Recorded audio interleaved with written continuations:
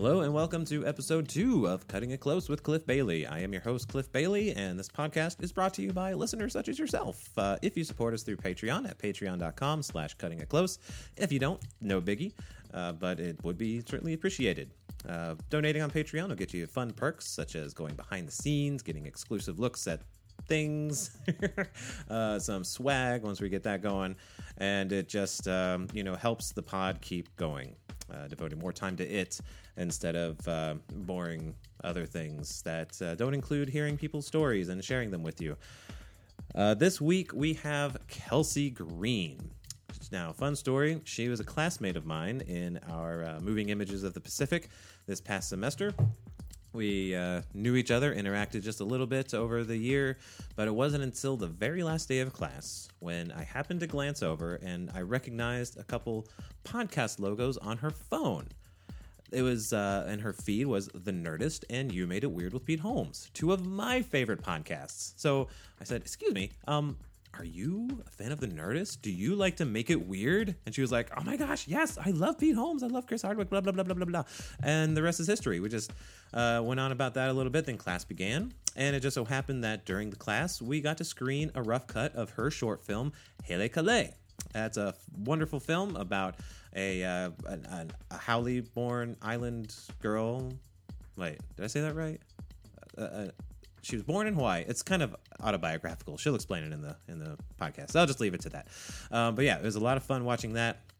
At the end, I told her that she should be a guest on my podcast if she was willing, and she's totally willing. And she was so excited, and that was just so great to see someone enthusiastic about coming on the show without ever hearing it. And we had such a fun conversation, as you will see. If anyone demonstrates the title of this podcast, Cutting It Close, she certainly does. I mean, she gets raw. Talks about her battle with alcoholism and, a very interesting experience in Peru on a family trip to Peru with the drug ayahuasca. Gotta admit, I'm a little jealous of that. Hope to try it sometime myself. I mean, not just for the crazy experience, but, the world view changing experience, and just a really interesting story around that, and how she grew up a Howley, a white person on the island, and what that was like growing up in a primarily indigenous locale.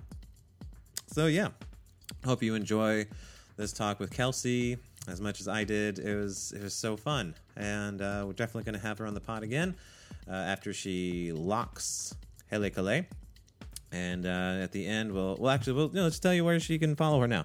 Instagram, underscore comes next.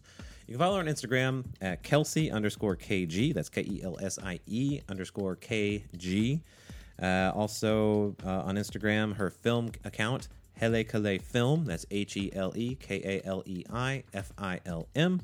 That can also be used to look her up on Facebook, Hele Calais Film. So definitely keep your eye on her. This chick is going places, and I don't mean that in the pejorative. This articulate, enthusiastic young woman is going places, and I got the first interview with her. I am so honored and excited, and I can't wait for you to enjoy it. Enough rambling. Here we go. Okay. Let's see. Do you want to wear headphones? Sure, why not? The full experience. Absolutely. Set up everything. Oh my god, yeah, so cool. I'm really excited. I had my first interview on Tuesday. I saw your post about it. Yeah. Jana. Really cool. Yeah, she is pretty awesome. Yeah? Yeah. Was she in HIF or? I don't know if I forget if she's had stuff in HIF. I think so. I'll have to look her up. Like she did the Baby Luau. Oh, I know Baby Luau. Okay. Yeah, that's hers. Yeah. Gotcha. I know a bunch of the people that crewed on that. Oh, right on. Yeah, I didn't watch it, but I haven't had a chance to see it yet either. No. But she was awesome. We ended up going for like an hour and a half. Cool. Just talking and stuff. Yeah. I like that, like not setting an endpoint like right. Holmes does, Yeah. Just letting the conversation flow. Exactly. Yeah. Exactly. So we can go ahead and begin. I can hear myself. Yeah, you sound okay? Cool. Yeah. Okay. All right. So welcome. Thank you for having me. Yeah. A little bit. Okay. Yes. Is that good? Yes. Okay. Awesome. So, shoot, I don't know where to begin. You've done Hele Calais. Yes, you're a film student. Screened it. So yeah, why don't you tell us a little bit what it's about? Hele Calais is about a young Haole girl who is feeling discriminated against. She plays taiko drums, and because taiko is such a Japanese cultural experience, she feels like she's discriminated against by mostly her mother. Her mother is the antagonist in the story, and her mother wants her to pursue more Haole things. The symbol in the film is that her mom wants her to be to take over the family restaurant, and so throughout the course of the film, Calais decides that she would rather pursue her own interests rather than what her mom wants for her. Okay. Yeah. What was your inspiration for this? Growing up Haole in Hawaii, I wanted to make a film that portrayed the kind of conflicts that I went through growing up, feeling like I never really belonged anywhere, being Haole here. And I mean, I've always been surrounded by such love and grace, but I really wanted to show how being a minority here has affected people, I guess. Yeah. So you grew up here? Or were you born here? Grew up here, yeah. Grew up on Maui. So I wanted to... I also wanted to showcase Maui. The original inspiration for the film was to shoot it on the North Shore of Maui and show that, like, dirty, hippie, grungy, country feel. Yeah. And so when we went out to shoot, we tried to pick rural locations on Oahu that made it seem like it was Maui. Okay. I think we did an okay job with it. We picked Wailua, some places in Haleiwa. We did Allen Davis next to Makapu that are more on the outskirts rather than showing the city. Okay. Yeah. Awesome. Yeah. So, okay, well, shoot. From here. So, yeah, just how did you go about... I don't even know the right questions to ask. Okay. So that was the inspiration. And what was it like making it? Oh my gosh, it was crazy. Yeah, was this your first? This is my first film. Okay. Yeah. I didn't ever think that I would make it. I won an award for the screenplay last year, but I never thought I would see it through because the original screenplay had nudity in it, and it also involved flying to Maui, and so I kind of put it on the back burner and thought it's just something I'd have in the back of my closet. Okay. And then around November, my advisor at UH told me that I only had a couple more credits left before I graduated, and why not take this chance to make the film? So UH has this this class, the 399 class, where it's an independent film project. You get a bunch of your friends together and you make the film. So I decided to pitch it, and they chose it to be made, and it was such a great experience. That's awesome. I got to work with my best friends to make the film that I've always wanted to make, and we went through hoops. We had to scrap the nudity, of course. Oahu is prude compared to the outer islands. No kidding. There's no nude beaches here, so even though we wanted to close the beach off and make it so that it's completely private, the film office was telling us if anyone were to see the film and identify that it was Allen Davis Beach, a pretty popular beach here, people might assume that was a nude beach, and so they didn't allow us to do that, which was unfortunate. That was one of many hurdles we went through. No doubt. But no, working with a bunch of students, but really talented film students, was incredible. Everyone was so gung-ho. Everyone put their best foot forward and had so much great creative input and used all of their talents that they've developed throughout the years. Kind of most of my crew is graduating this semester too, so this was our big last hurrah. Right on. And over spring break, we shot every day of spring break, 7 days straight, 12 to 14 hours a day. And we felt so proud afterwards. Or I was so proud of them. And I think we would all, if we had a chance, we would do it again. Yeah. Maybe I'm speaking too much for them, but I had an amazing time. It was brutal though. We ended up using 4 cameras. Wow. We're about to do pickups, which will add our 5th camera. So that's not something I recommend to anyone. We just went through a couple of technical issues with some cameras. ACM of UH doesn't let us bring equipment to the beach. Wow, okay. Because the beach is such a strong moment in our story, we had to go other routes. We borrowed a friend's camera, ended up using a couple other cameras to do some underwater shots, and so cutting it together right now, post-production has been crazy. Yeah. In doing the color corrections so that everything looks like it's shot with one camera and it's all seamless. So that's going to be a bit of an issue, but we were really lucky. We ended up going through both HMI and ACM to rent film equipment. Okay. So HMI helped us out so much. A couple of my crew members are doing the internship with HMI, Hawaii Media Incorporated. Oh, okay. And so we got to borrow equipment that was allowed to be on the beach, Nice. and then separated the ACM equipment onto the other days. So very, very fortunate in that sense. And you say borrow, not rented. They lent it to you. We were super fortunate. That's fantastic. Yeah. So, it was the deal that we'd be renting it. And then when we returned it, they were so gracious in giving us a huge discount / Okay.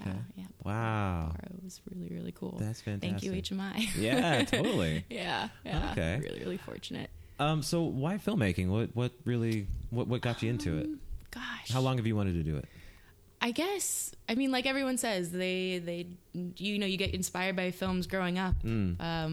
I don't think it wasn't something at the forefront of my mind since I was a kid, though. Okay. Because I never had the confidence or I never thought that was something really possible for me. It was more of a hobby. I would grow up going to the beach or going hiking waterfalls, and I would always bring my camera with me, always be taking footage of everything I did, but never knowing what to do with it. Yeah. Inspired by films growing up, always watching the same movies over and over again, quoting them, and getting really obsessed with TV shows. But then when I started college, I always thought that I would go into the more science-minded path, because that's where the money was, / where my parents wanted me to pursue higher education in that world. But the first time through college didn't really work out for me, probably because I wasn't doing what I actually wanted to do. Okay. So when I went back to school, I saw that UH had a screenwriting class, and I always really wanted to try my hand at screenwriting. Then I found out that you had to be a film major to register for the course. So I tried it out. Love the 310 class where you kind of get thrown in the water and get to make a bunch of baby films, and just kind of took it from there. It's the best decision of my life, though, to go through it. Made some of the greatest friends and wonderful experiences, got to internship on a feature film, and it's kind of led me to job opportunities now that I'm about to graduate. So I'm definitely feeling like I'm right where I'm supposed to be. Rock on. Really, really cool. That's wonderful. Yeah. So this is your second time at college? It is, yeah. Okay. So do you already have a degree? I don't, no. Okay. It just didn't pan out the way I expected. That happens. But yeah, I had to go through some life experiences to really find what was right for me. Okay. And I wouldn't have it any other way. No regrets, no. So if you don't mind me asking, how old are you? I'm 27. Oh, no kidding. Okay. Yeah. It's just been surprised. Like, I assumed coming in at 36, this is my third time in college, that everyone was pretty much, normal college age, straight out of high school. But finding out 21. folks, most folks to talk to are like in their mid to late 20s. So it's really surprising. So that's really cool. Yeah. Okay. Kind of gives your brain a chance to mature a little bit, I guess, and find out what you really want. Yeah. Did you go to UH first time around? I originally went to USD in San Diego. Oh. I was pursuing a marine science degree there for a couple years, and when that got too expensive, I came home for a little bit. Then I went to UH, changed my major to anthropology, and just experimenting with different sciences, and then that didn't work out. I ended up getting a job at a restaurant, which I loved and cherished, and really learned a lot of people skills, and got into the culture down there in Waikiki, and then decided it was time for me to go back to school. Okay. Yeah. Right on. Yeah, I spent a number of years in customer service, retail stuff as well. A little bit in the restaurants, mostly in like Target, call centers and stuff. Okay. I feel like those kinds of experiences give us more meat for stories. Oh my gosh, definitely. I mean, you see the restaurant aspect in Helikale so much. Yeah. The mom owns the restaurant, and they're dealing with this. The first scene is inside of a walk-in refrigerator, and I really was proud of that scene. And it totally looks like a walk-in freezer. Thank you. Yeah. Little side story behind that. That's an art storage supply closet we emptied out all the equipment from, and my brilliant production designer Anella Ling dressed it as a fridge. There's tomatoes and strawberries and wine bottles, and we rented the hazer from HMI and made it all smoky, and it turned out really cool. I was really proud of that. Yeah. So what were some of those movies you were talking about that you watch over and over again you love?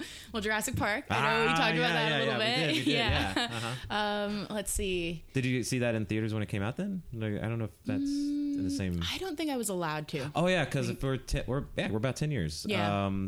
Yeah, I was like 13, 14. So you would have been about 3 or 4 when it came out in theaters. We probably wasn't allowed to. But it was definitely on in my house for a while. Actually, I remember having a sleepover with a couple of my younger brother's friends, and we watched Jurassic Park, and we got a call the next day from one of their parents saying, "You let my kid watch Jurassic Park? She's having nightmares." No, classic. Nice. But my true inspiration, what I really love, is Wes Anderson comedies. I've watched Darjeeling Limited like 1,000 times. I got a chance to go to India, and it really it just stuck with me. All the colors and the comedy and the emotional grit behind family dynamics. So I've been really inspired by what he does, kind of making a painting out of every shot. Nice. Yeah, every frame of painting, that YouTube channel. Yeah, that's exactly what I was thinking of right now. I was trying not to quote it exactly. Yeah. With Helle Calais, we tried very hard to stick with a significant color palette, all of their costumes, and different colors in set dressing in different scenes. We tried to pull from both how small towns on Maui look, Paia, for example, on the North Shore, lots of bright pastel colors, and then of course the Calais always wears the pink and the yellow, and the mom with the orange, and so we wanted to stick with that. I'm really happy with how it turned out. Yeah, we have a lot of work to go. We're doing pickups on Sunday. We're gonna shoot a couple of just smaller scenes that I think we could make better after now seeing it on the big screen for the first time last week with my crew. So yeah. So this is your first film doing like with the crew and stuff. Have you done stuff prior to that though, like just for fun? Like you mentioned like going on hikes and stuff, but did you ever try to make like a movie? Yeah, I kind of missed the whole iMovie stage. I'm a little too old for that. So when I was growing up, we would just take the shots and it would just stay there. Okay. So I never really put anything together in an edit until I entered 310, that first film class. But maybe now I can go back and I can grab some of that footage and stick it together. I don't know. Yeah. No, this is all very new for me. It's, I'm really proud to be able to leave film school with a film. I didn't think that was going to happen, so I'm really feeling fortunate. Yeah. What is it you love about directing or filmmaking in general? I like having my hands in many pots. So with directing, which it's probably not what I'm supposed to do as the director. You really should just focus on your actors and what emotions you're trying to portray. But what I really enjoyed about that spring break was, I don't want to say being in control of everything, but getting to witness everything get done by my crew. Getting to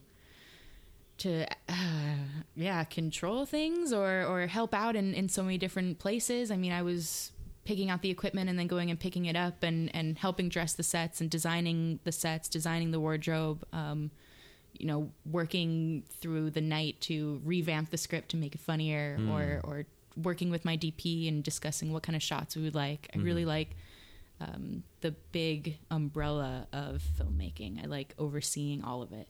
So maybe in my future I could see producing, or I would love to direct again for sure.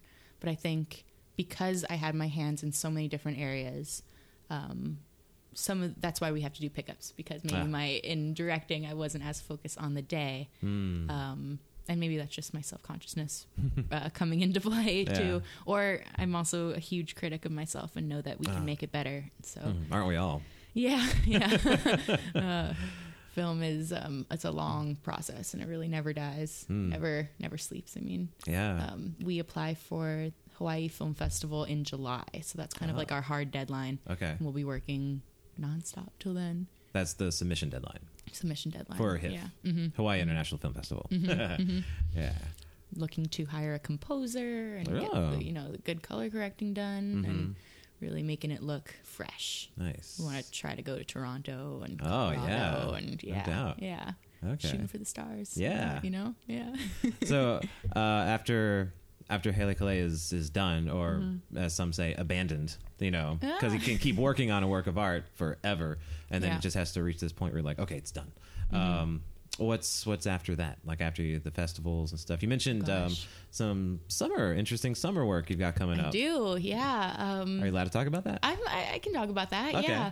I have now started my life as a PA, a production assistant. And so that's kind of the starting position in film. If you're going to work on big budget movie sets, you start as a production assistant where you set up pop-up tents, kind of lead the crew where they need to be. You're plugged into the walkie-talkies. You act as the communication basis. You pass out waters. It's kind of like being a busser at a restaurant, I guess, and you work your way up. And so I've been working on the new Netflix Marvel TV show. And then this summer, hopefully on Jurassic World. So that's going to be really cool. I also just got word that I'll be going to Shanghai. Whoa. For the ACM exchange program that they do with the Shanghai University students over there. Wow. So I'll be going to Shanghai for 20 days and working on a short film with students over there. Okay. So that's going to be a huge part of my summer. Wow. First time going to China. First time going to Asia, I think, too. No, I've been to India, but it'll be really cool to do it for film rather than just a family trip, sure. You know, or a leisure trip. Oh, it'll be intense. I gotta buy some business clothes, I guess. Yeah. I don't know. To wear in Shanghai. I'm excited. Interesting. Yeah. So how did you get into PA work, first off?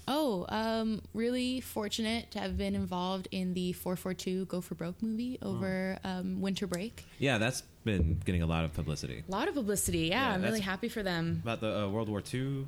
Yes, Army thing? Yeah, it's about the Varsity Victory Volunteers who were UH students who felt that they wanted to give back to their country, but unfortunately because of the discrimination back in that time against Nisei or Japanese Americans, they weren't allowed to enlist. And so they banded together and kind of fought the power in a sense and were able to start their own branch of the military. I don't know if I'm saying that right. But yeah, they started the 442 and they were able to go overseas and fight for the American side and ended up being the most awarded branch of the military.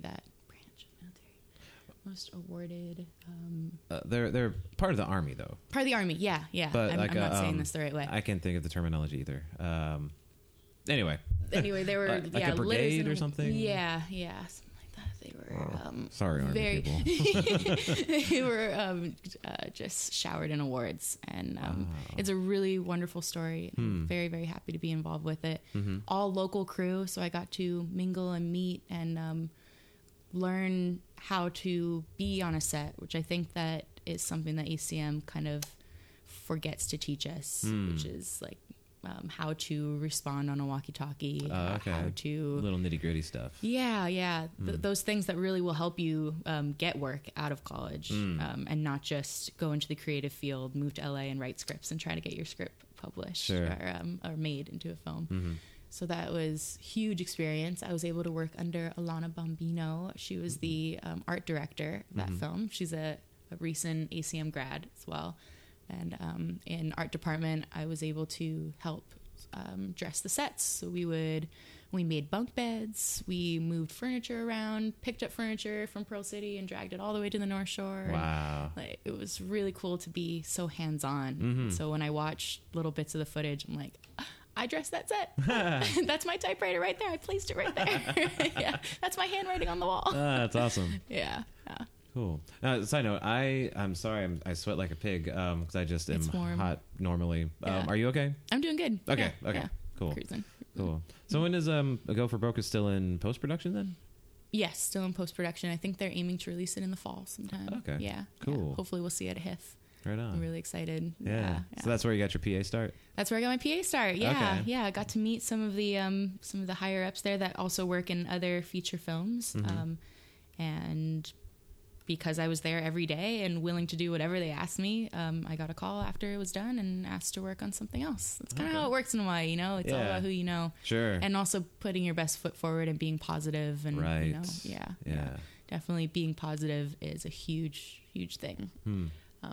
And And a lot of the people on set were so open and willing to give us all advice, all the ACM interns. They really, it was just a great experience. They all wanted us to grow and learn. And I feel like by the end of the 20 days of the internship, we all grew so much and were more confident in ourselves and how to be on a set. And it really helped us in making Helle Calais, because I feel like we modeled our set off of how they ran things with such no ego, such open-mindedness. We took on some 3 tenors and 2 5/5ers, which is the beginning entry level classes in ACM, and kind of taught them the ropes, how to respond on walkie-talkies, how to set up a base camp, how to move equipment or set up equipment in a certain way. It really helped us out. I was so proud of our set, really as professional as we could make it for a student film. Really love my crew. Very cool. Yeah, that's one thing I'm looking forward to, is taking 310, because I'm wrapping up my second semester. I understand you're supposed to actually take that your first semester in ACM. I was going to say, you're a little late to be taking 310. Yeah, it's kind of weird, because I was transitioning out of the Navy at the time, and because of, I guess, deadlines, time crunches, whatever, I didn't actually get an advisor until halfway through the semester. And it's Lizette, who's going on sabbatical for a year. So I'll be getting a new advisor, but I feel like over half of the professors now, and they're all just awesome and fantastic. And I don't care who I get, because I know they'll be great. But up to this point, I've made short films on my own. I've never had a crew or anything. So I understand 310, you can kind of still do it solo, or you can start to develop a crew and stuff. And that's what I'm looking forward to, is trying to do this and be able to say, oh, I don't have to worry about that. I just have to worry about such and such getting it done. Yes. Right? Yes. Well, I hope that you do go into 310 still embracing that, because I think a lot of people do 310 not knowing that they can ask for other people's help. From my experience, I did everything on my own with 310. And maybe that's because I was not as comfortable in the program, didn't know a lot of people, or didn't know how filmmaking worked. And that didn't leave me with the best of films from that semester. So definitely keep thinking that. Use your group members. You'll be assigned a group, and use them. Use your house's location. Gosh, you have such a nice house. Little things like that will help you out, definitely. And simplify. I think people really, they try to make too complicated of scripts their first semester. Oh, sure. So yeah, simplify. Really work on character arcs, emotional changes. Have you taken Joel's screenwriting class or any screenwriting? I took the Villies. Oh, okay. So Oral traditions. 2, 3, 55 instead of 50. Yeah. Gotcha. So you know. So that was cool. Portray. That was a wake up call, because I'm used to writing more prose, like novel style, narrative style, so more internal, whereas screenwriting is the exact opposite. Everything is external and visual. Like, you can't have an inner monologue unless it's a voiceover, or unless it's a subtextual message for something else that's being visually portrayed. So that was like, that blew my mind. That was one of the first, it's a challenge. Ooh, it's rough. And kind of got butchered on some of my first assignments, but then started to get it, and it's kind of like taking what I know, but just turning it in a different direction, I guess. Tweak it. Yeah, it's like a puzzle or a game. Really and that process. Same thing with Joel's class this semester, directing the actor on screen. Oh, did you take that? Yeah. Before 310? Yeah. Whoa. I don't know. It's, like I said, it's weird, but it's working out. You're ahead of the game, definitely. Like, all my directing techniques have been self-taught, and some things have been successful, some things haven't. And now in my late 30s, I'm kind of entrenched in what I already know, and then learning what Joel is teaching us. Like, I remember thinking some of the first stuff he taught us was like the stereotypical artsy fartsy things you see kind of mocked in films and on TV. But I just had to really get to a point where I'm like, okay, I don't know everything. I've got to submit myself to his instruction and try it. And once I was able to wrap my mind around that, then it was like, oh, okay, I'm good at this. I can do this. There's a point for all of those ridiculous exercises. Exactly. It's been a real exercise in humility, and just getting back to that point of wanting to learn, being open to learn, I guess, willing to learn. It's more of an acting class, isn't it? It kind of is. Well, put yourself in the the body of the actors that you will be directing. Yeah. And you can understand how to get them motivated to do what you want them to do. Yeah.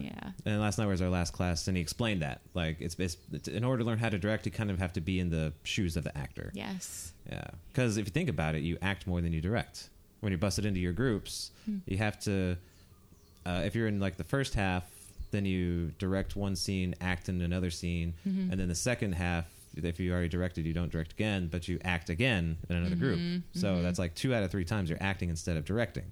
So, Yeah, good lessons. I unfortunately didn't get a chance to take either his directing the camera or directing the actor class. That's a huge regret of mine. I've heard wonderful things about that, and Joel's just fantastic. I took both his advanced screenwriting and his screenwriting class and learned so much.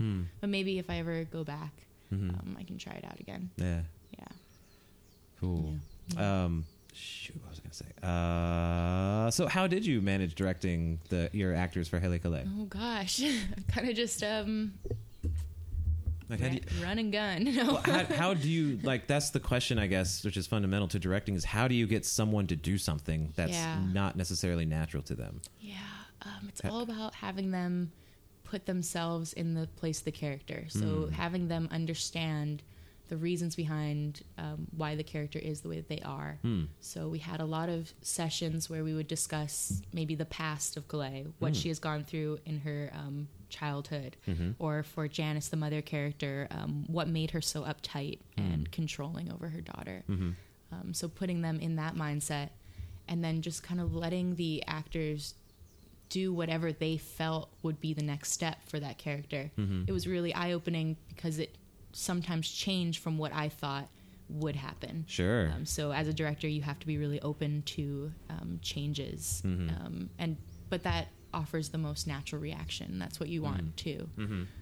I would say that happened a lot in rehearsals, where I would, try to control everything, but having them really take the script and run with it. I was able to see maybe a much more flowery scene that I had been held back from before. I definitely recommend to future filmmakers to take the chance to rehearse with your actors as many times as you can before you get to the set, because on the day at the set, you're going to be so busy with so many other things going on, and time is always ticking, the sun is going down, and you never know what kind of technical issues you're going to run into. And if you're like me and you like to have your hands in a bunch of different areas, there's not going to be a lot of time to rehearse things like blocking, something so simple. So taking advantage of, we had 3 rehearsal sessions was huge benefit, because then my actors got there, they got in wardrobe, they were exactly where they're supposed to be, and I was really, really lucky with our casted actors as well. Nice. Depending on who you cast is another, this is kind of going on a side tangent, but that will change the state of your film as well. You start out with a script, you have a vision, but through all these different stages of pre-production and then production, the script takes on a life of its own, or the film does.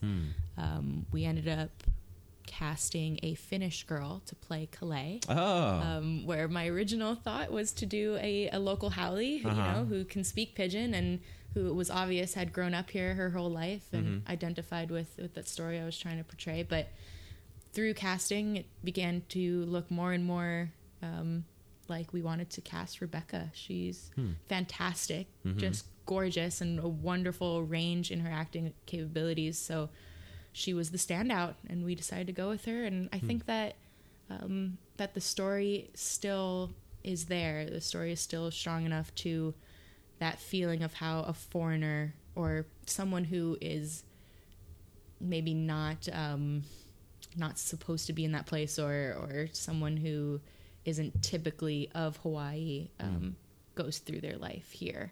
I think the message is still there. Just little things, little changes throughout the way. How did that alter your vision with her as the little things? Like we had to cut some Pidgin lines, because having her speak Pidgin was she's wonderful, and she definitely gave it her all, but it wouldn't have sounded as natural as I would have wanted it to. Sure. I also I have that problem.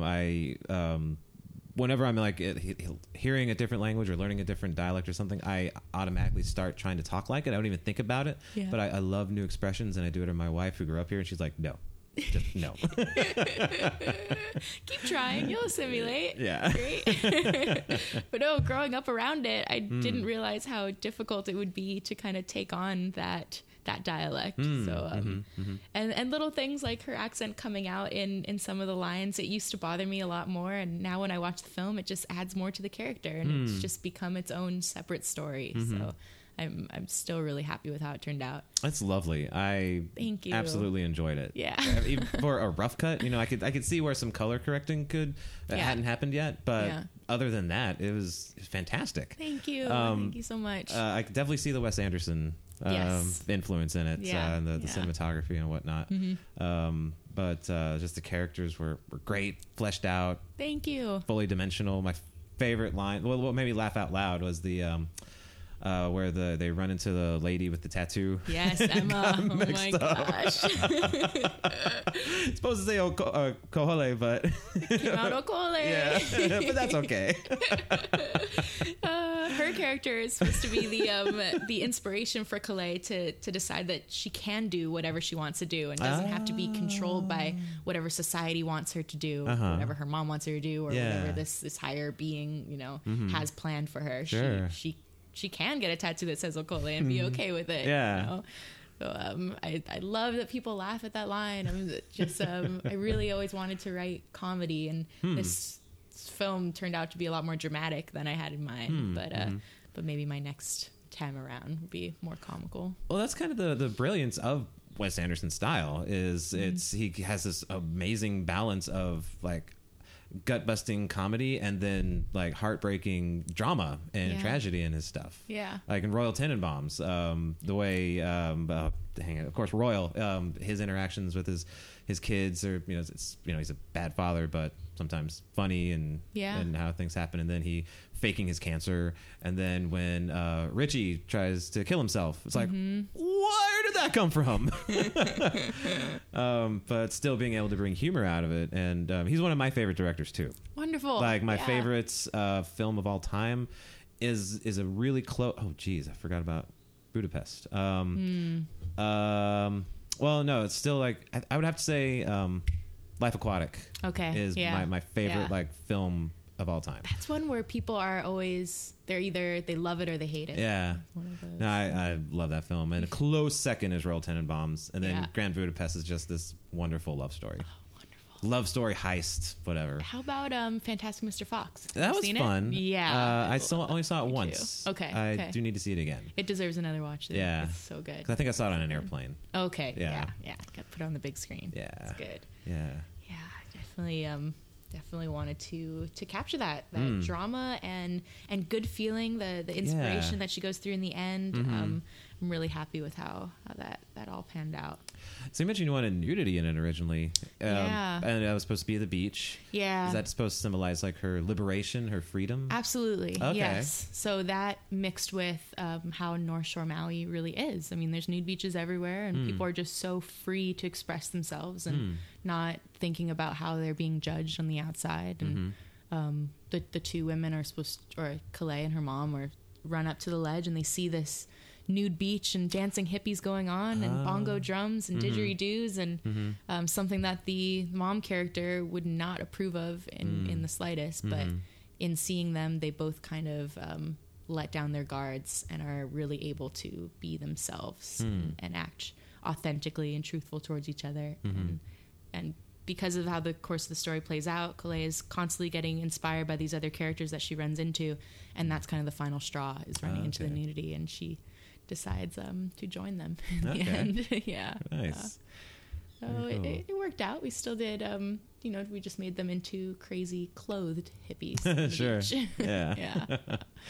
Nice. Love my extras. Oh, yeah. They went through so much. Yeah. They just looked like circus freaks on the beach. Yeah. We had a really fun day that day. That was great. Really fun. Yeah. So what kind of, what was it like growing up? You mentioned struggles and whatnot. Like what was one of the biggest challenges you faced? What'd you say? I was really lucky. Also, I think my height kind of allowed me not to get bullied as much. Okay, sure. I'm tall. There's something about tall people, Yeah. And because I kind of carried myself, with more of like a confidence, because I grew up in an area where it was really country, rural, lots of locals. Nice. So I always identified with that sort of culture, and they knew that about me. I could speak Pidgin fluently. I've gotten into fights and kind of have a little titta inside of me. Nice. So I didn't go through a lot of negativity, but I always knew that it was there. The Damn Howley slogan is such a big thing. There used to be Kill Howley Day in schools. So, nice. It's just something that maybe people on the mainland don't realize happens here. Sure. Discrimination happens to everyone, regardless of your race or, So I wanted to make a film that showed that, because I have never seen a film where I could identify with the character. Right. Something that Moana just came out, and Moana is the princess that I mostly identify with, rather than Belle or Cinderella, which is my skin color more. And it's just strange because I don't have that blood in me, that Pacific Islander blood, but because this is my home, this is where my mom grew up, this is where my grandma grew up, this is, I don't have anywhere else to go. So I really wanted to show that struggle. I grew up in the North Shore of Maui in Huelo by Twin Falls, and grew up with chickens fighting on the bus. And, pretty much the only Howley girl on the bus. My bus driver would call me Miss Tolly. Hey, Miss Tolly, how's it? Nice. And, it was a fun childhood. Okay. Rugged. Yeah. Dirt road, water catchment. Solar power, just real country living out there. Backyard waterfalls.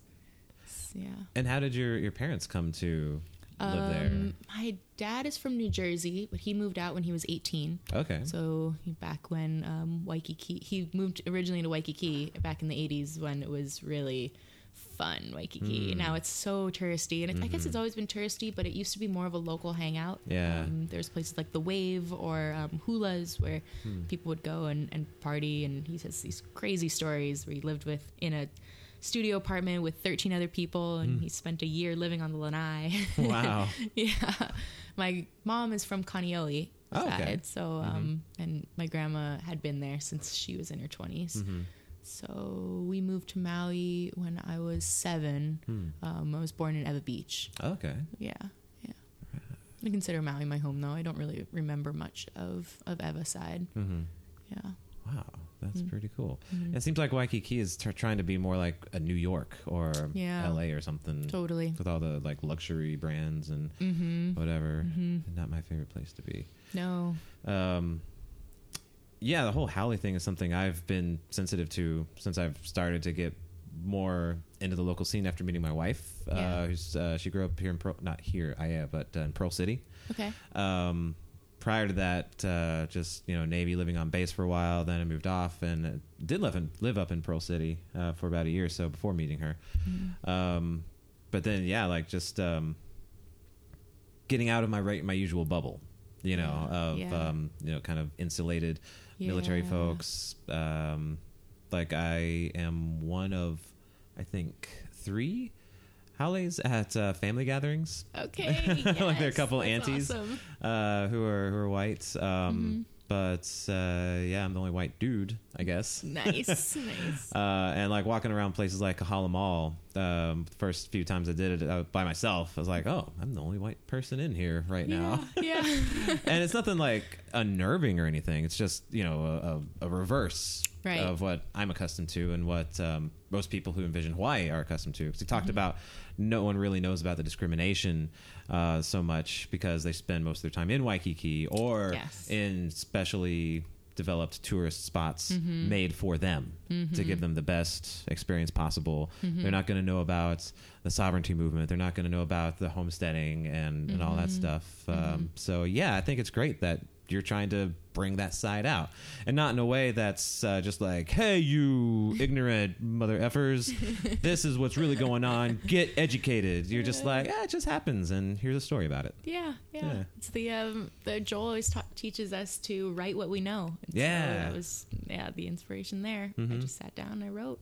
My mom works at a restaurant, and everyone comes up to me and they're like, do you play taiko? I'm like, no.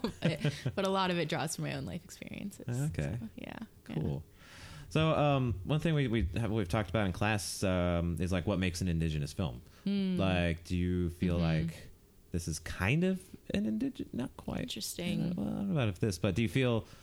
Maybe that's a dumb question. I was gonna say, do you feel like you can make an indigenous film, or Yeah. I don't know. Well, we talked about last time in class, because the filmmaker is indigenous, does that make any film that they make an indigenous film? And then we learned the term Pakeha. Oh yeah, from New Zealand. Yeah, the their term version for of Haole. So being a Pakeha or a Haole filmmaker, but this is where I grew up and all that I know, I guess in a sense I could be considered an indigenous filmmaker. I don't know, that's such a up for discussion kind of thing. Yeah, maybe it's not appropriate to ask, but I definitely I wanted to showcase island culture, and so using pidgin or using cultural like set dressings, like the character of Emma is drinking a Heineken and wears the gold bracelets, and the tattoo is written in that signature cursive old style lettering that you see in Hawaiian tattoos, little things like that.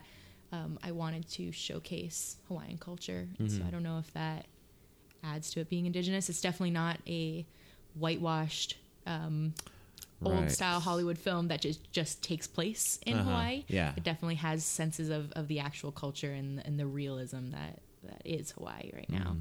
So I was pretty proud of that. I think we could have done more, but I'm always analyzing it, for the next film. Sure, yeah. What other films do you think you'd like to do? Ooh. Like, you're in charge. Oh, yeah. I've always wanted to make a musical. I want to do like a musical comedy. I love Book of Mormon, of course, Wicked. So I want to do maybe a Hawaiian musical. There's that play, People That You Meet in Longs. I think that's the title of it. Yeah. It's completely in pidgin and just, discusses like the normal day as you wander through Longs. And I would love to do something like that. Also introducing Hawaiian culture to the stage and hopefully having some comedy in there. Have you seen Book of Mormon? No, I haven't. Oh, okay. It's got such an adult twist on it. I'd love to do that. Yeah. Rather than just for the kids, like a Lion King musical or anything. More for an adult audience. Right. Yeah, definitely more comedy. I don't think I have a dark eye. I don't really like gore or action films, war films. I'd really more that's why I like Wes Anderson so much. I like that light feel, but also with a passion message. I'd like to hit home with the message with it, but to tell it in a light way. Sure. Yeah. So is that what you say would draw you to comedy?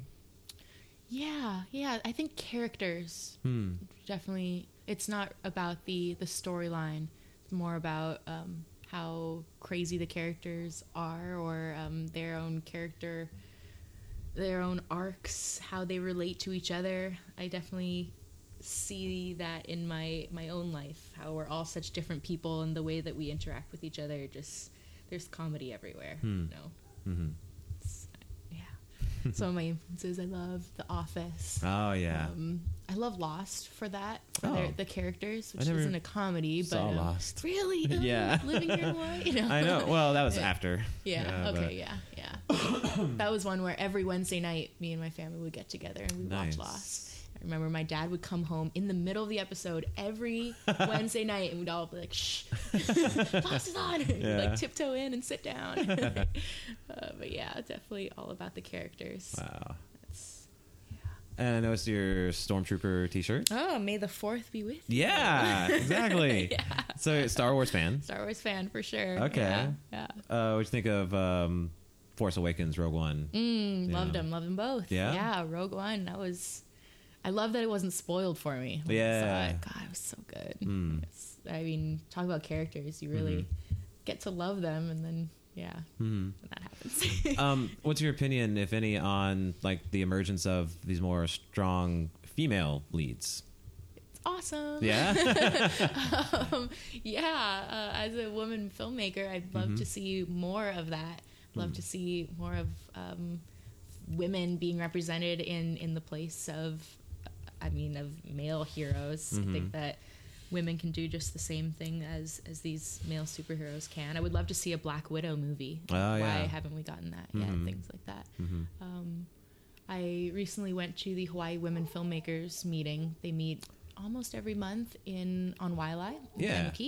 Hawaii Filmmakers Collective. Yes, exactly. So I went with my producer and my assistant director, and we got to talk about our film a little bit and hear about what other women filmmakers in Hawaii are doing. Nice. That was really, really cool. It's like a renaissance going on right now. That's all awesome. These female filmmakers.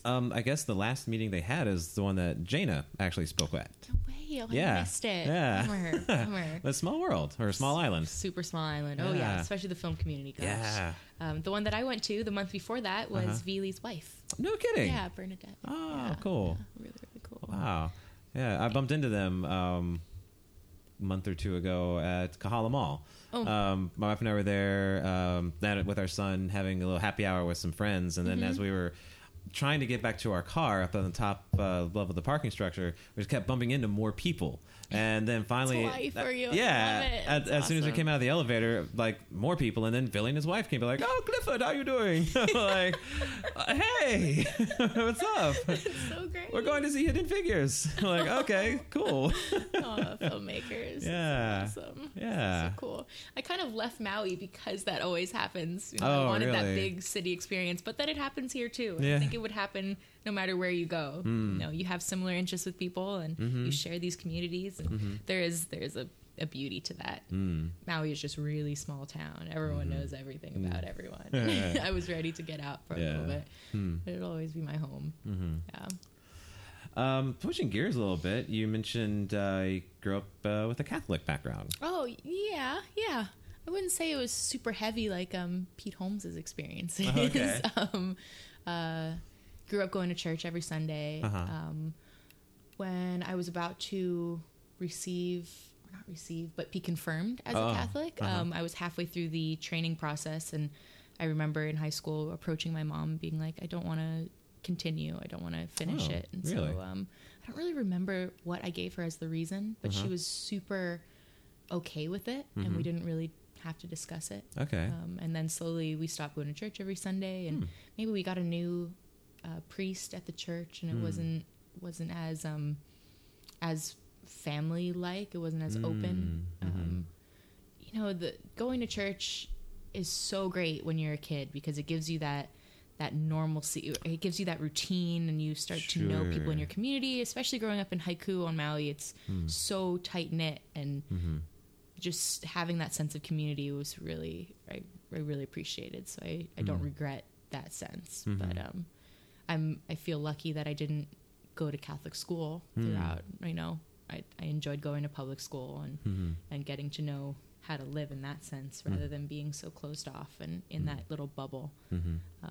I did end up going to USD, which is a Catholic university, and so that was an interesting change to meet people who had been going to all Catholic girls' schools their entire life, and then going to college and not really knowing, or just having a different background, and so being different people. That was interesting. But yeah, I wouldn't say that I would have a completely Catholic background. Okay. Just kind of know a little bit. I'm baptized. Okay.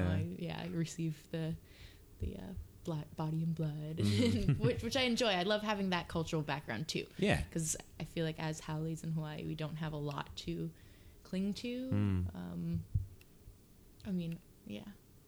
So I like knowing the references. Sure. Okay. Yeah. Like, would you say your spirituality influences your storytelling or your aspirations at all, or is it just kind of in the background? I think it does. My spirituality, in a sense, that I am open to learning about the world's cultures. I feel like I've definitely developed this spiritual sense of wanting to learn more.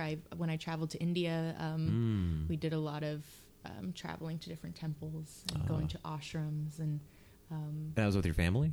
That was with with some friends. Oh, okay. Yeah. But this past summer, I did Machu Picchu with my family, and had some experiences with shaman. Okay. It was really cool. Me, my brother, and my boyfriend did ayahuasca with a shaman. No kidding. Yeah. Dude. So that was incredible. Okay. It definitely influences the way I tell stories now. Yeah. So Yeah. what was that like? It was great. Yeah. Did you meet the purple lady? No purple lady. And I've heard a lot of different stories about a womanly figure coming. I didn't meet any human figure body. Okay. I instead had a lot of interaction with a female spider. Interesting. It's very interesting. Yes, like a giant, Gregor spider, like from Metamorphosis kind. Okay. She kind of Was she like guided helping any me. pigs out of binds or anything? No. Terrific no. pigs? No. Oh, babe. Charlotte's Web. Charlotte's Web, same.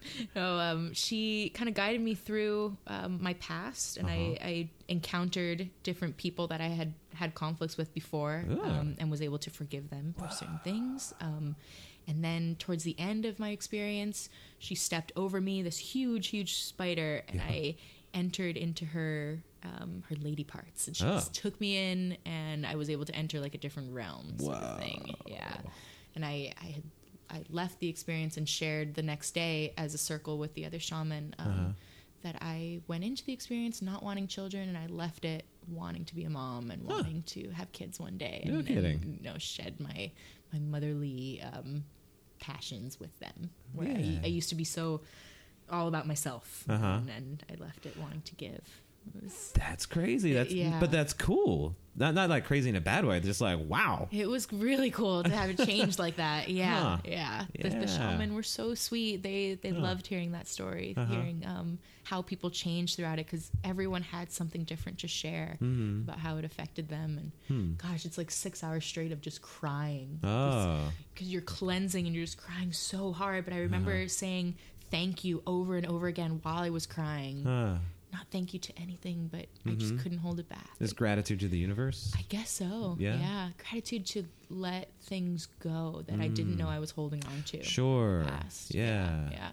So I felt like I was face to face with these people who had harmed me, that I had suppressed throughout the years, and getting to forgive them. Wow. Yeah, it was like a weight lifted. It's crazy. That's awesome. Really cool. That's like an old long-standing tradition or practice, isn't it? It is, yeah. Ayahuasca and meeting with shamans. Super ancient. In certain cultures. Yeah, the way I see it, that's the way you're describing it. That's like condensed therapy.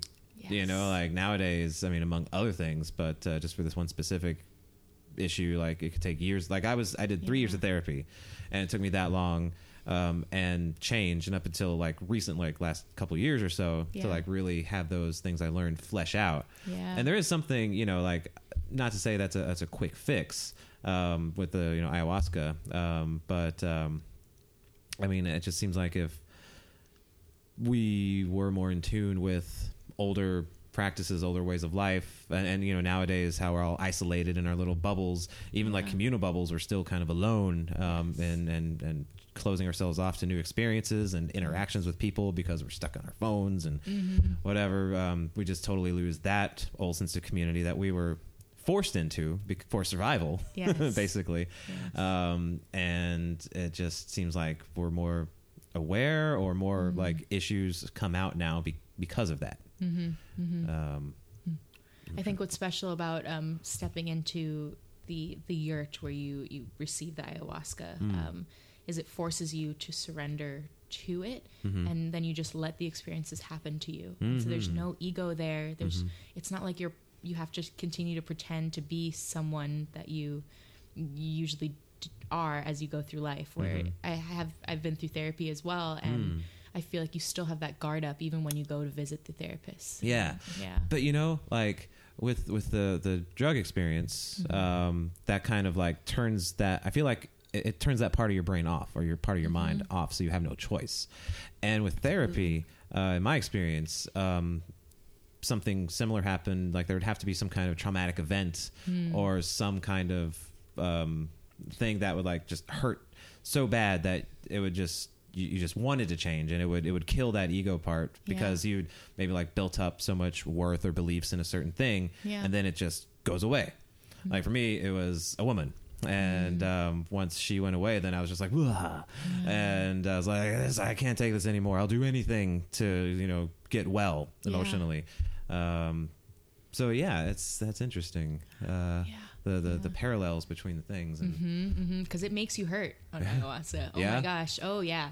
When you enter the yurt and everyone has a bucket next to their sleeping bags. Oh. And they had warned us before that you will throw up. But when I entered and I saw the bucket next to each and every sleeping bag, it like clicked to me that we will all be throwing up in that bucket next to each other.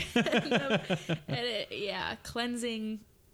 You have to cleanse for 3 days ahead of time, drinking the volcanic water and not eating meat or alcohol or smoking in any sense. And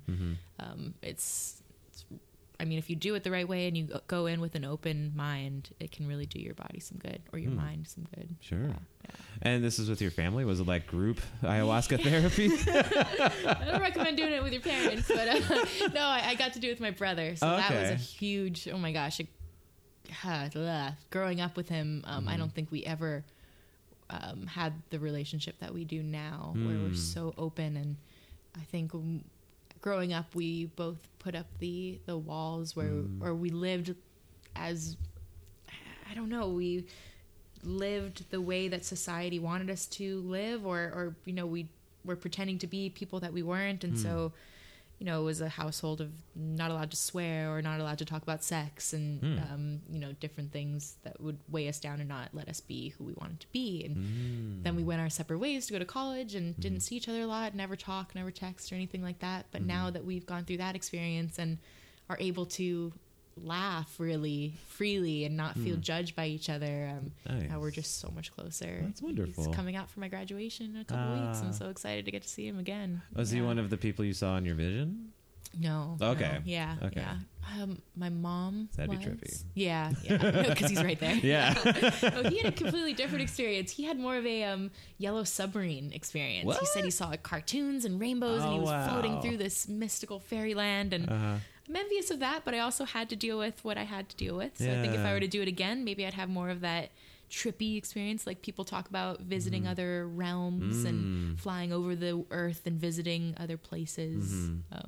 But I was definitely more internal, focusing on my own troubles. Sure.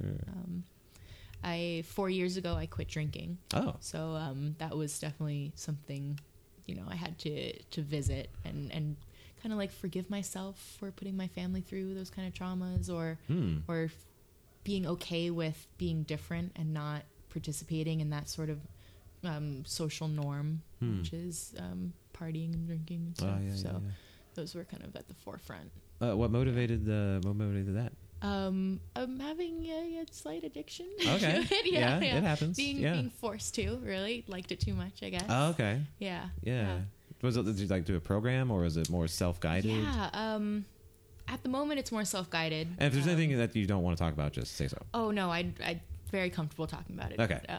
I mean, this is cutting it close, after all. Yes. But at your discretion. You're making it weird over here now. I wish I could laugh like Pete Holmes. When I first started listening to Nerdist, that's what got me listening more and more, because Chris has gone through treatment and whatever.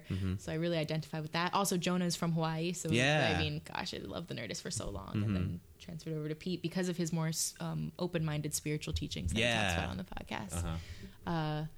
But no, when it first started out, I went to AA and I did like a outpatient treatment program through a hospital in Maui.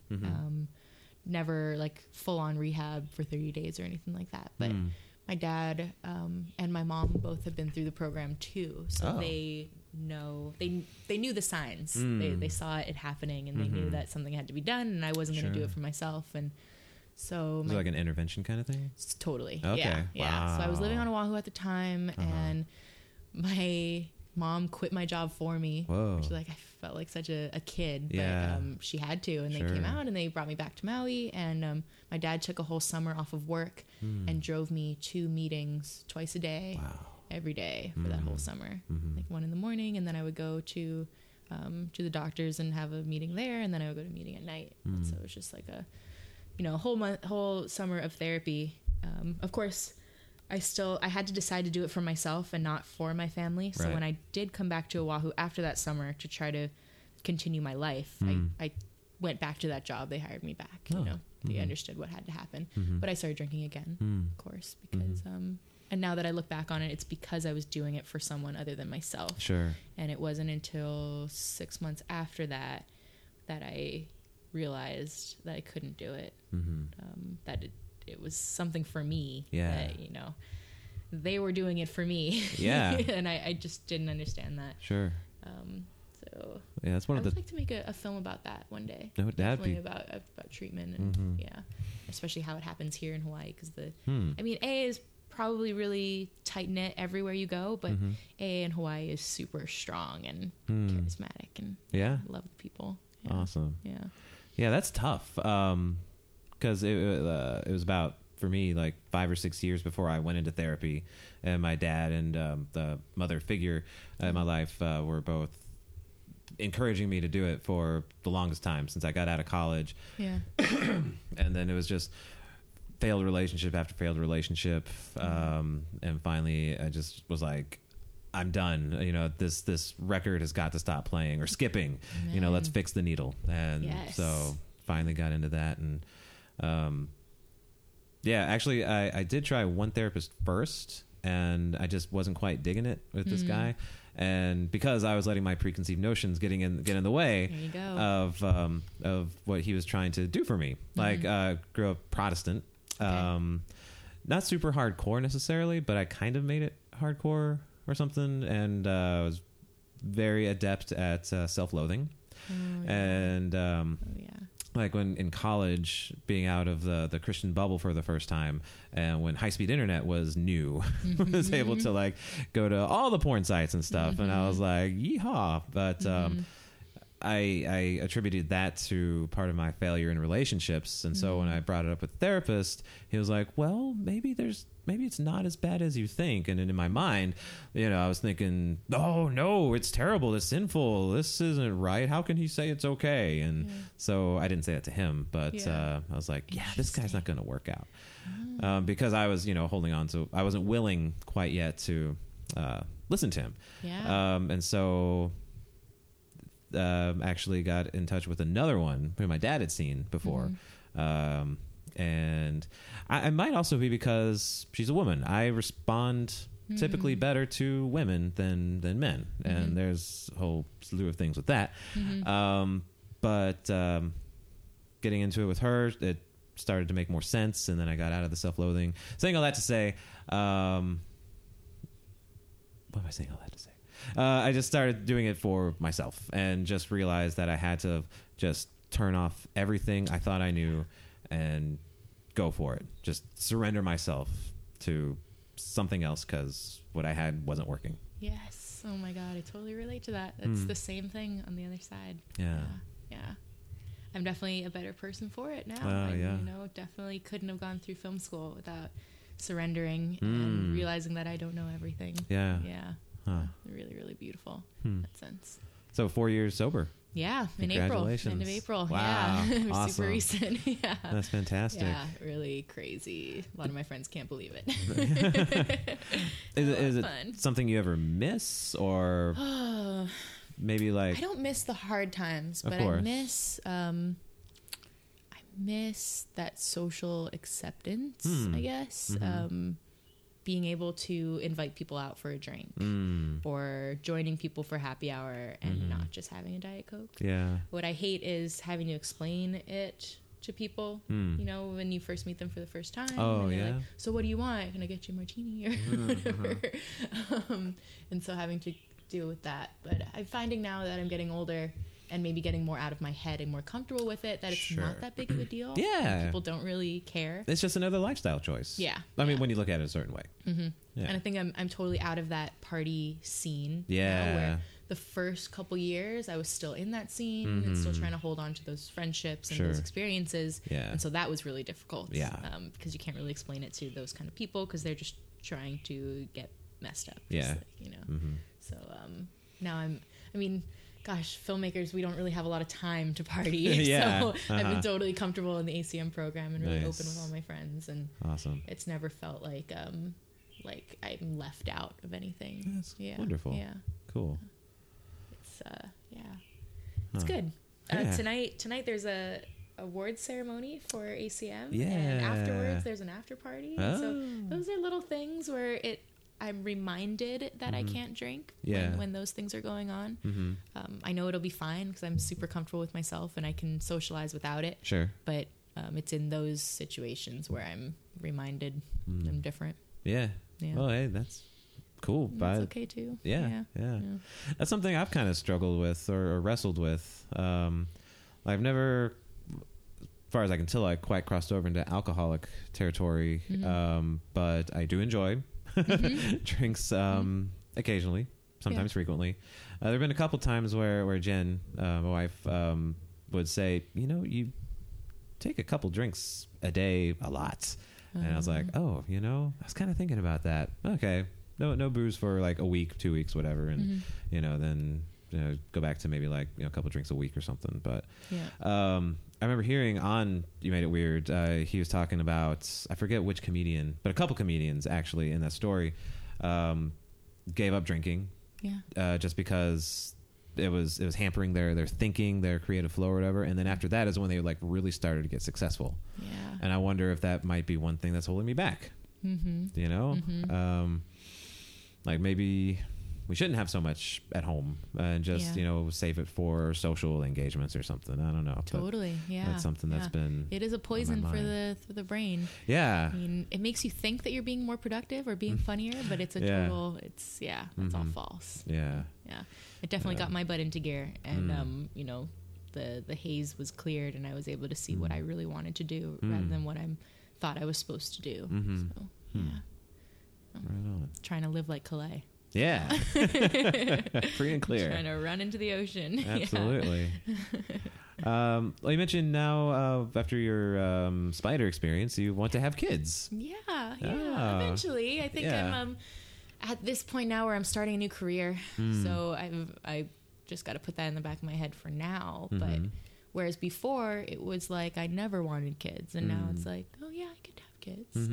Yeah. Probably not till, I guess I'm older. I'm getting older, 27. But, I guess when I enter my 30s, maybe I'll be more comfortable or we'll see where my career takes me. Yeah, totally. Just taking it day by day. If you do enter into that, that's something you definitely need to want to do. Okay. Because otherwise it's going to be more tough. Yeah. Well, congratulations. Thanks. Family. Yeah. Little Stormy's great. Oh. Yeah. And, I don't think any time's like super too late because both of us are approaching our 40s. Okay. And, Stormy's just a year old now. So we're looking at a second one maybe in another year or so. Exciting. But, yeah, don't worry too much about timing, I guess. Okay. But I mean, is that something you just want to do on your own, or is there a Mr. Greene in the vision here? I've been with my boyfriend Chris now for 5 years. Okay. So definitely that's something that we've talked about for our future. Sure. And we'll see. That's definitely something that he wants as well. Like I said, with this new career on the cusp with my life, I have a lot of things to work out. He's a lot more stable in his life at the moment. He's really made a great career out of what he does. He's the assistant general manager at Dave & Buster's. And no kidding. He loves what he does. He gets to work around kids and beer and football and games. So he loves it there, and he's really moving up fast in the corporate world with that sense. Awesome.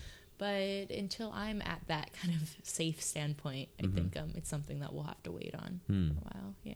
Okay. Sorry, Mom. Hey, all in due time. That's right. So what's your view on marriage? Is that something you want to do, or is it kind of just a archaic concept? I mean, personally, my views have changed on it quite a bit over the last couple of years. I mean, Jen and I still got married. I still wanted her to take my name, and she graciously did. She wasn't super into it at first. We talked about it, and she's just kept her maiden name as a middle name or a second middle name, and then Bailey, and I really appreciate her for that. I feel like maybe if things had happened a couple years later, might have felt differently and just been okay with her keeping her maiden name. But I enjoy that tradition. You do? Of taking the name, and maybe because I haven't thought about it too much, because it might be such an anti-feminist thing. I don't know. Well, no, don't get me wrong. Also, I enjoy it too. Yeah. And I'm grateful that she did, because that's something that's been with me for a long time. But like, if she had not wanted to, I'd have been okay with it. Yeah. That's beautiful too. Maybe if I ever make a name for myself as Kelsie Greene, that I would have different thoughts about it. But my parents are a huge inspiration in how I live my life. And they've been together for 30 years, 31 years now this year. So I really model my love life after what they've built up, and they raised me and my brother so well, and to be such open-minded people. And so I really like what they've done to be a single unit. My mom and my dad do everything together. They're right now planning to hike, I think it's the Pacific Northwest Trail. Oh, wow. It's like 19 days going through mountains in the Pacific Northwest. So they go on hikes all the time. My dad's recently retired, and yet they still try to have such an active life together. And I really, really enjoy that. So I could definitely see marriage in my future. I also enjoy the tradition in whatever kind of small cultural thing that we have. Sure. I'm come to really abhor the racket, the industry. Like, you got to get the biggest diamond and have the most expensive wedding and whatnot.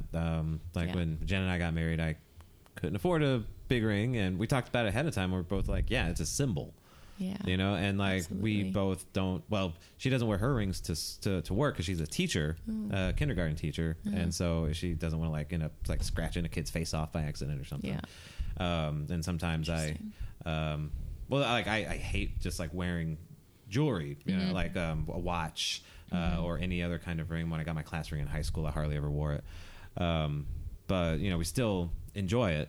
And it's that symbol. So when we go out, people know like, hey, we're together. Although sometimes it's exciting to pretend we're just on like a date and without the rings. Without the rings, you guys are so cute. That's fun. But we also had a super small wedding. We almost eloped. Wow. Almost.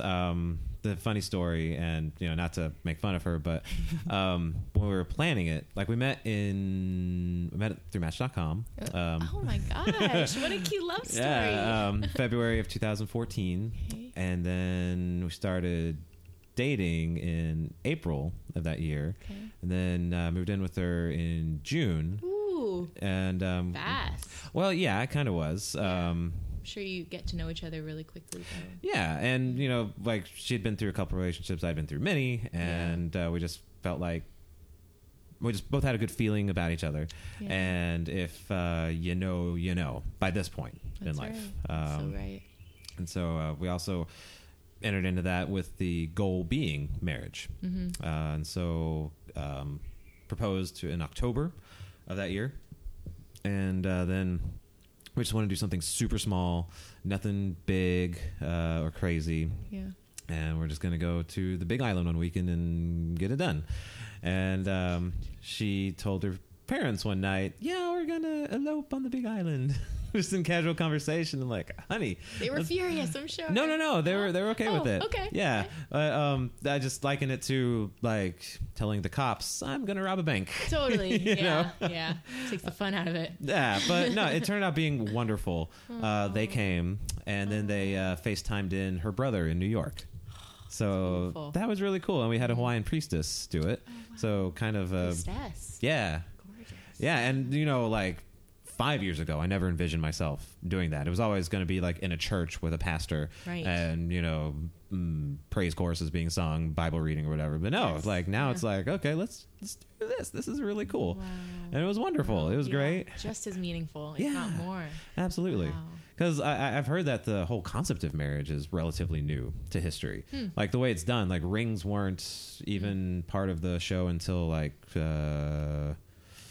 I don't know, the last century or something like that. Like in medieval times up through colonial times. Maybe it was more of an agreement between two people who were, if it wasn't arranged, people who were okay with each other and they found each other attractive and would propagate with them. Whereas now it's all about love and devotion and monogamy. Yeah, I mean that's part of it for sure. And we've try to keep romance going, making it fun and saucy. But for the most part, it's just being able to hang out with each other day to day and not get on each other's nerves all the time. It does happen. Usually it's me kind of putting my foot in my mouth to admit, but we have the kind of relationship where sometimes she gets on my nerves or says something wrong, and it's a nice balance because we, as part of love, respect each other as human beings. It's not just all lovey-dovey and got to be all smoochy, but we are both naturally affectionate, so we are kind of smoochy all the time. But so it's a lot different than I originally envisioned, and I'm glad I was able to open myself up to these new experiences brought on by traumatic events. She's actually not my first wife. I married a fellow sailor in like a super rush, and that just didn't work out because it was so fast. And I was actually trying to be more traditional Christian husband, and that ended up not working. So I was like, screw this. I'm just gonna go follow my heart. Heck yeah. Wow, I'm glad that it worked out. Congrats, man. Really, really cool. And so your family wasn't there? No. Wedding? Okay. Yeah. They're in North Carolina. Are they supportive? Yeah. Yeah. That's great. Yeah. When I called back home and that same mother figure, before I was born, this other family met my family and they became really good friends. And then my biological mom, bless her heart, seriously, not Southern fuck you, but actual bless her heart, was doing her best as a mother, as a wife. She didn't know how to love herself, and she didn't know really how to give love to us kids. Okay. But this other lady from this other family has been a mother figure, and when I told her about Jen after the divorce and whatever, she just said, I just got this feeling, the Holy Spirit's saying that she's the one, she's going to be so good for you. That chicken skin, it's so cute. That totally threw me off guard, because in other times where I'd had to discuss, possible romances and loves. It was never quite that encouraging, if encouraging at all. I was like, are you sure, Cliff? Because even after the therapy, I still was kind of like, woo, love, a little wiser going into certain things. But it wasn't until I kind of cast off my old ways of thinking and beliefs that I was able to find true love and happiness. Yeah. Ironically enough. There you go. Oh my gosh. And awesome. And things have been great. Not without the rough times, but it's been wonderful. Yeah. And now we have a wonderful son, and there are days where I just want to kind of wring his chubby little neck. But and I don't mean that literally. There's just moments of frustration where you're like, "Jeez Louise!" But then there are so many more times where it's just like, "Oh, Jesus, little guy is just wonderful." Bundle of joy. Congratulations on your beautiful family. I'm looking around at his house right now. All the cute little photos. Where is your son now? There's a little collage on the back wall. Yeah. Cute. Yeah. Good for you. Thanks. I definitely see that in my future as well. I definitely want that. It's tight-knit family. Lots of yelling and laughter in the house. Yes. Lots of laughter. Yeah. Yeah. Nice. Yeah. Oh my gosh, my cup has stormtroopers. Yes. That's great. It's like, sure, she needs the Rogue One cup. Let's see. What kind of music do you listen to? What do you get down to? Oh gosh. I'm not huge on listening to music a lot. Oh, okay. Like I said, I love musicals, so I listen to musicals when I'm feeling like happy or I'm doing the dishes. And just like that childish throws me back to my childhood, I guess. Nice. My little brother is the musically inclined one. Okay. And so I think when I listen to music or when I think about my views on music, I'm always held back because I think that he has the better views. I think I'm kind of scarred by that growing up. He's one of those that can listen to a song and then can replicate it right away on the piano. Oh, wow. Taught himself how to use the mandolin and can just kind of dive into any instrument and play it. Wow. Super talented in that sense. He graduated from Portland State University recently as a composer. Now he's composing for the Blind Pilots, some other like indie rock bands. Whoa. Yeah. So he does the music thing.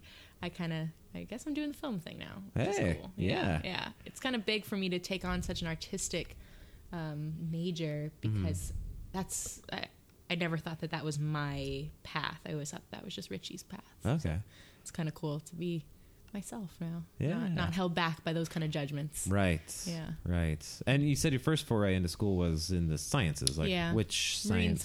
Marine science. Yeah. Right. Anthropology. Okay. Yeah. Tried to take OChem twice and couldn't pass it. Yeah.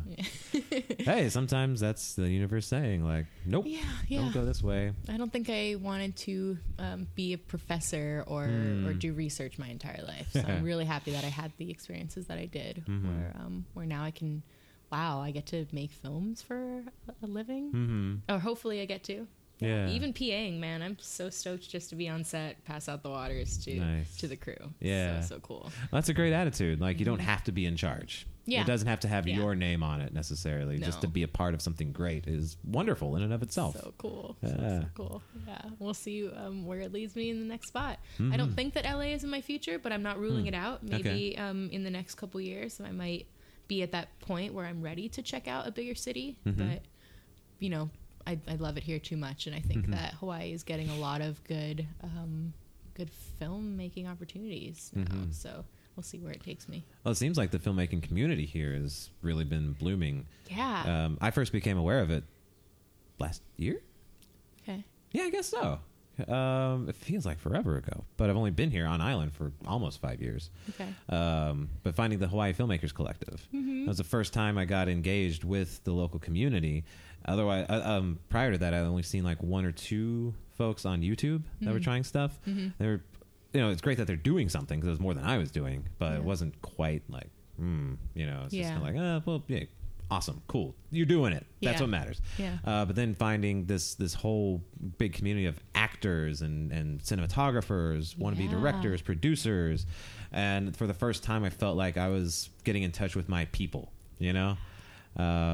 And then since then becoming aware of more projects, and as more projects come along, they're getting larger in scale. And like with Jana's stuff, she's getting international attention, not like huge, but still the Baby Luau is getting featured at the Cambodia Film Festival. Oh my gosh, that's so cool. Cambodia LGBTQ film festival.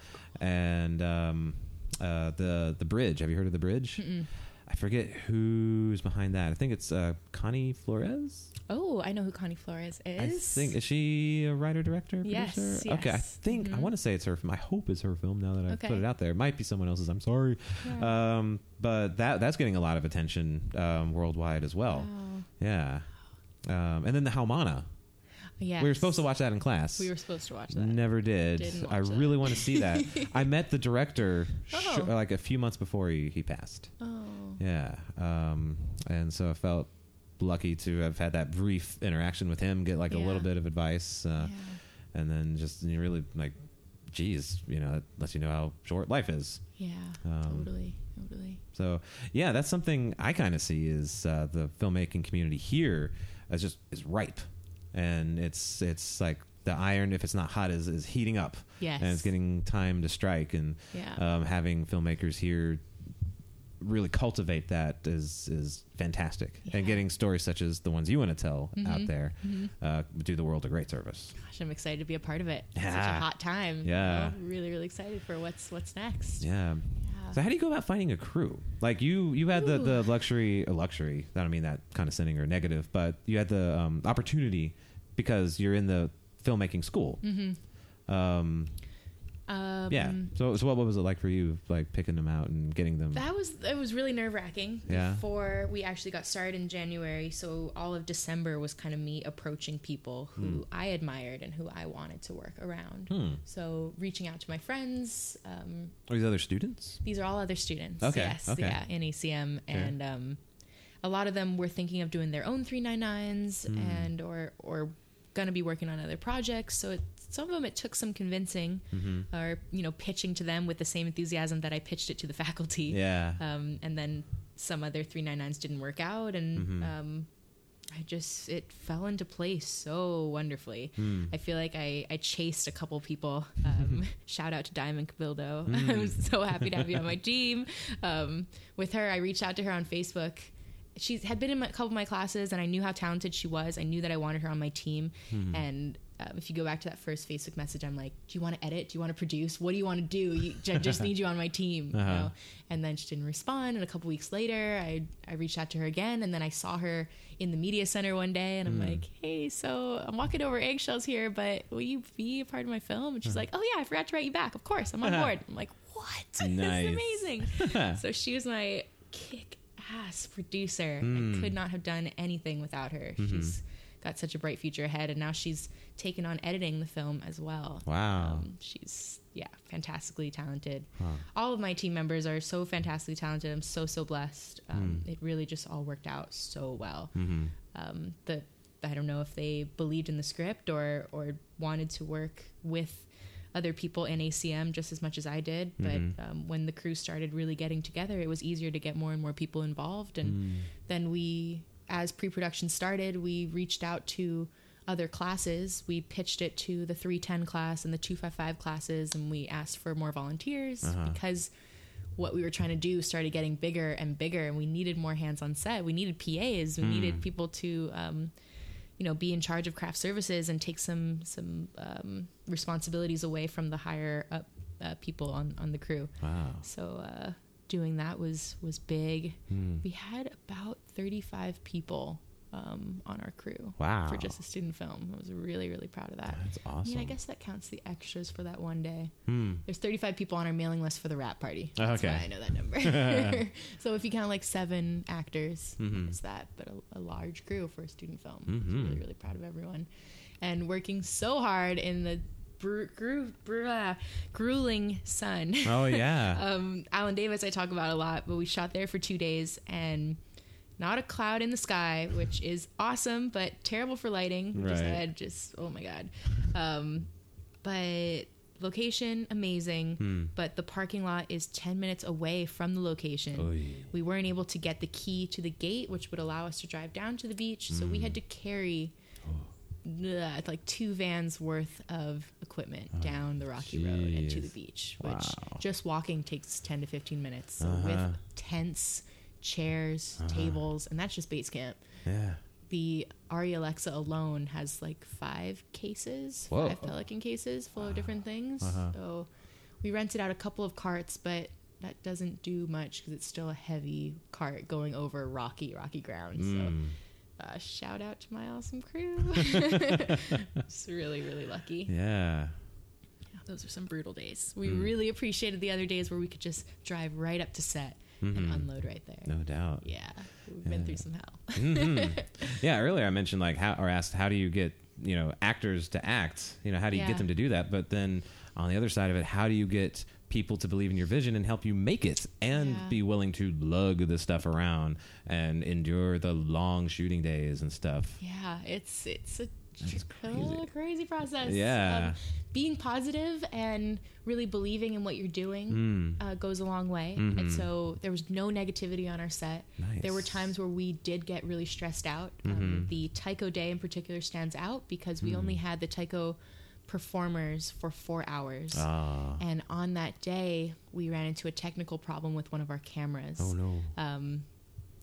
Part of our equipment didn't come with the right cord, and so we ended up starting 2 hours late, so we only had the Taiko for 2 hours, and the tensions were really high, but we were all reminded that this is all a learning experience, and we're all here together. We're going to make this happen. We got the shots that we needed, and by the end of it was just a huge sigh of relief, like we did it. Nice. So being there for each other and I mean, it was spring break, so it was a bit like, asking them to take off their vacation to work.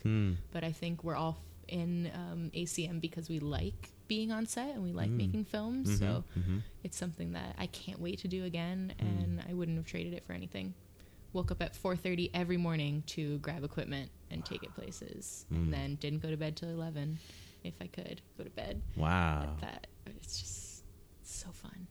So stressful and so fun, and so you need to be places at all time. And I think I like that when my mind is preoccupied and you're really just thinking about that one goal, that single-minded focus.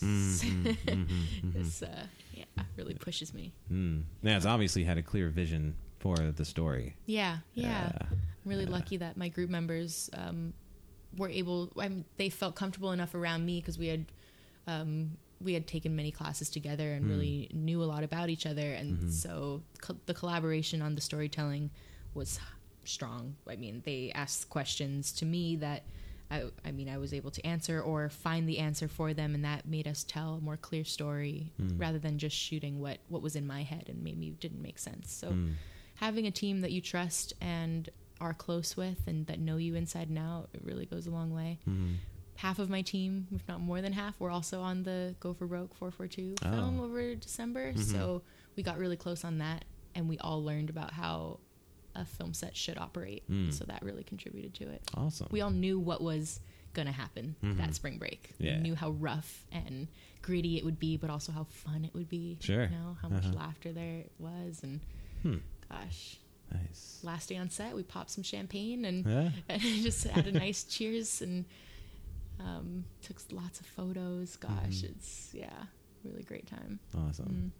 Really proud of what we did. Cool. Just curious. Wow, we're at an hour and a half. Oh wow! Already. It just goes by so fast. I know. Yeah. It's so fun. Yeah, I love sitting down and talking with people, and like my whole thing is like we all have stories to tell. Yeah. We all benefit from hearing and telling stories. And so I'm like, I finally got just the kick in the pants, the inner motivation. I was like, let's just do this. Just do it. Yeah. I don't know what's been holding me back. Ever since I started listening to Nerdist and Pete Holmes, I've been like, I gotta start a podcast. My friends are so interesting. Yeah. And so thank you for asking me to be on yours, because it's like dream come true. I've got earphones on. I've got my motivated me. But I think the more I do it, the more I talk, I'm like, the more comfortable I'll be telling the stories that I have to tell, or getting the stories out of people that I want them to tell. And really, really cool. And just to do it, I think that a lot of us hold ourselves back because we don't think we can get to that big Hollywood level, like filmmaking or with podcasting or really anything, whether you want to be like a rapper or slam poet. Like just doing it for your local community or for anyone's ears is enough. Yeah. I was so proud just to screen Hella Clay in front of 20 people. That could be enough, We're gonna shoot higher, but Absolutely. I'm sure that'll get into HIF. I hope so. Yeah. So you're doing that just as your own production, not as part of the ACM student thing. Totally copyrighted under me. Wow. Yeah. It's cool that ACM lets us do that, and they don't own the films. Yeah. Really well, isn't there an ACM component to HIF? Yeah. Okay. Oh, that's what you mean. Yeah. I see. No, I'll be submitting under ACM probably. I mean, although, probably under ACM. Okay. We'll see. Yeah. I'll talk to Ann about that. Sure. Yeah. Because that would be a cool credit. Say I wasn't under the student film section. Whatever. Yeah. That's for later. Wow. It's gonna be great. I wish I could take it to Shanghai and screen it there at that film festival, but unfortunately it was done a week after the deadline. And it couldn't have been finished in time. We binge edited 72 hours straight before the showcase deadline. So wow. we just got it in the nick of time. Nice. We're so happy to be able to screen it, even in the rough. Yeah. Was it shot in 4K or HD? Yeah. Because you mentioned it's pretty high-end cameras. It's a great camera. Yeah. All the cameras we use the Scarlet Red and the Arri Alexa. We use the Blackmagic for one day, and then the A7S, which are also high-end cameras. The Arri, though, was we were really fortunate to get to use because ACM has this wonderful camera, and you have to go through, I think, 3 levels of testing just to be able to apply to use it. Wow. Even if you pass those 3 levels, you have to write a proposal, which is submitted to faculty, which is submitted to the chair, and you know, there's a lot of hoops to jump through. So Sawyer Chestnut Pinto, my fabulous JP, and his team of ACs, Keelani and Chase, they worked so hard from the beginning of the semester through till March to get certified and really aced the camera work. Wow. It was huge ordeal, man. Huge ordeal for every level of putting Heliclade together. Nice. Not just me and Diamond with the pre-production side, but for Anella to be designing the sets from such an early stage, starting in January, and my wonderful camera team. I had an awesome gaffer, Delilah. It was just so great to have people there that you trust. You know? Really cool. Yeah, and just going through all that stuff, I think, shows in the final product. And it shows your dedication to the film, because at any given point you could just be like, screw it, and just do it on your own stuff, or whatever. But instead, you trusted in the process, and a big group of people, because it takes a village, to raise a film baby. That's right. Putting in the time. I mean, it's not something that you can just say F it to. You have to put in that time. And gosh, my assistant director, the Anella Ling, she just wanted to strangle me and Sawyer so many times, just because we always wanted another take, because we knew that we could get it better, or wanted things to work with in editing. So I would talk to the actors and have them change the way they read their lines just slightly, so I could have things to play with. And nice. Gosh, we were close to running over so many times, but at the end of the day, every single day, we got the shots that we needed, and we finished, just in the nick of time, if not early. So just hats off to her for pushing us. We needed that, and I needed her personality and the way that she knows me and Sawyer so well, that she can be ruthless with us and screaming at us that, no, you do not get another chance to get another take. We are moving on. It's really, really lucky. Awesome. Lucky with everyone. Yeah. Are there any filmmakers you look up to as inspirations or role models? Ooh,